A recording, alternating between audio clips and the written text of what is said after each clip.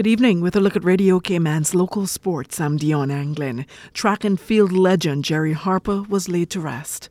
The Ministry of Youth, Sports, Culture and Heritage and the Pines Retirement Home held a memorable service for the national hero at the country's national stadium, the Truman Bodden Sports Complex, on Thursday evening. Just about 50 people were in attendance to show their respect to the sporting icon who passed away in the early morning hours of Sunday, October 24th at the Pines Retirement Home.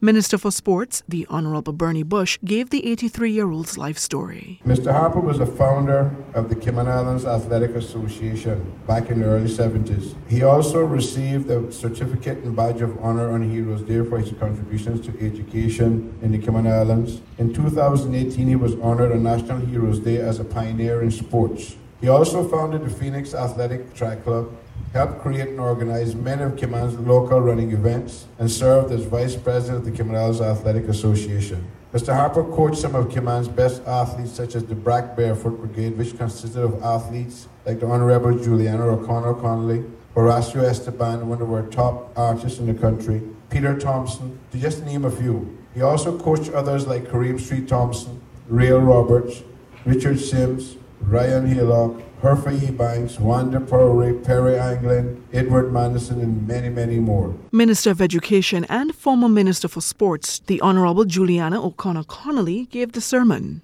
In remembering Coach Jerry Harper, we can take away that our dash has not yet been terminated.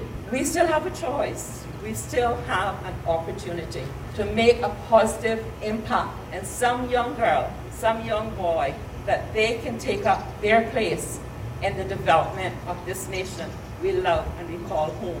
Jerry was not here by incident.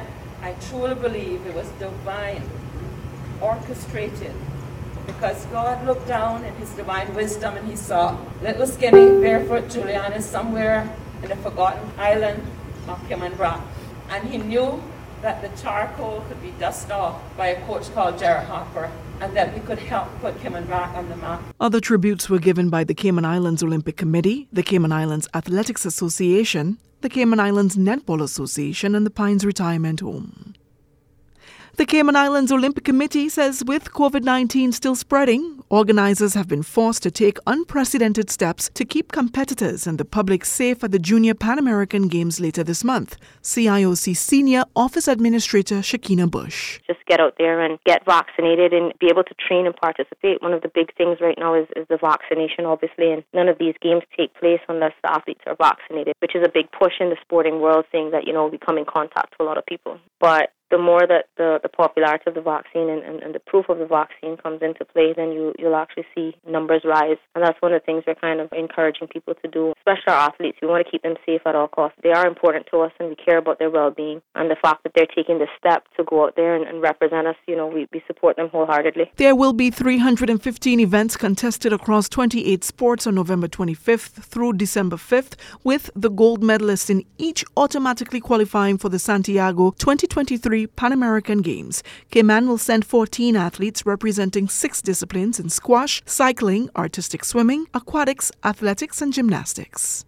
And Cayman will face off against Guyana in tomorrow's opening match at 3 p.m. in the CONCACAF Under-20 Men's Championship Qualifier. The national men's football Under-20 side left for Santo Domingo, Dominican Republic on Saturday to compete in the tournament. CIFA President Alfredo Whitaker says the Cayman side is ready for tomorrow. We could expect a team that is ready to compete, a team that we put together over a year, a young group of players that are willing to go and sacrifice on the field of play for their country, for their families, and ultimately for their natural pride. And we, as administrators, are expecting to see the hard work bear some fruits starting tomorrow. The team's centre-back and defender, 18-year-old Daniel Wallace, tells Radio Cayman Sports he believes his team stands a very good chance in the tournament if they stay focused and execute what was taught in practice. Overall, the outcome, I really think that we will do very well if we feel like we do. We said we just keep to our training and face it head on like how we always do. I can never tell the future, right? But the ball is round. But if I'm speaking on my opinion, if we play our game and just keep composed, we win every game. Cayman Islands is in Group D with U.S. Virgin Islands, Nicaragua, and Guyana. That'll do it for Radio Cayman's local sports for this evening. I'm Dion Anglin.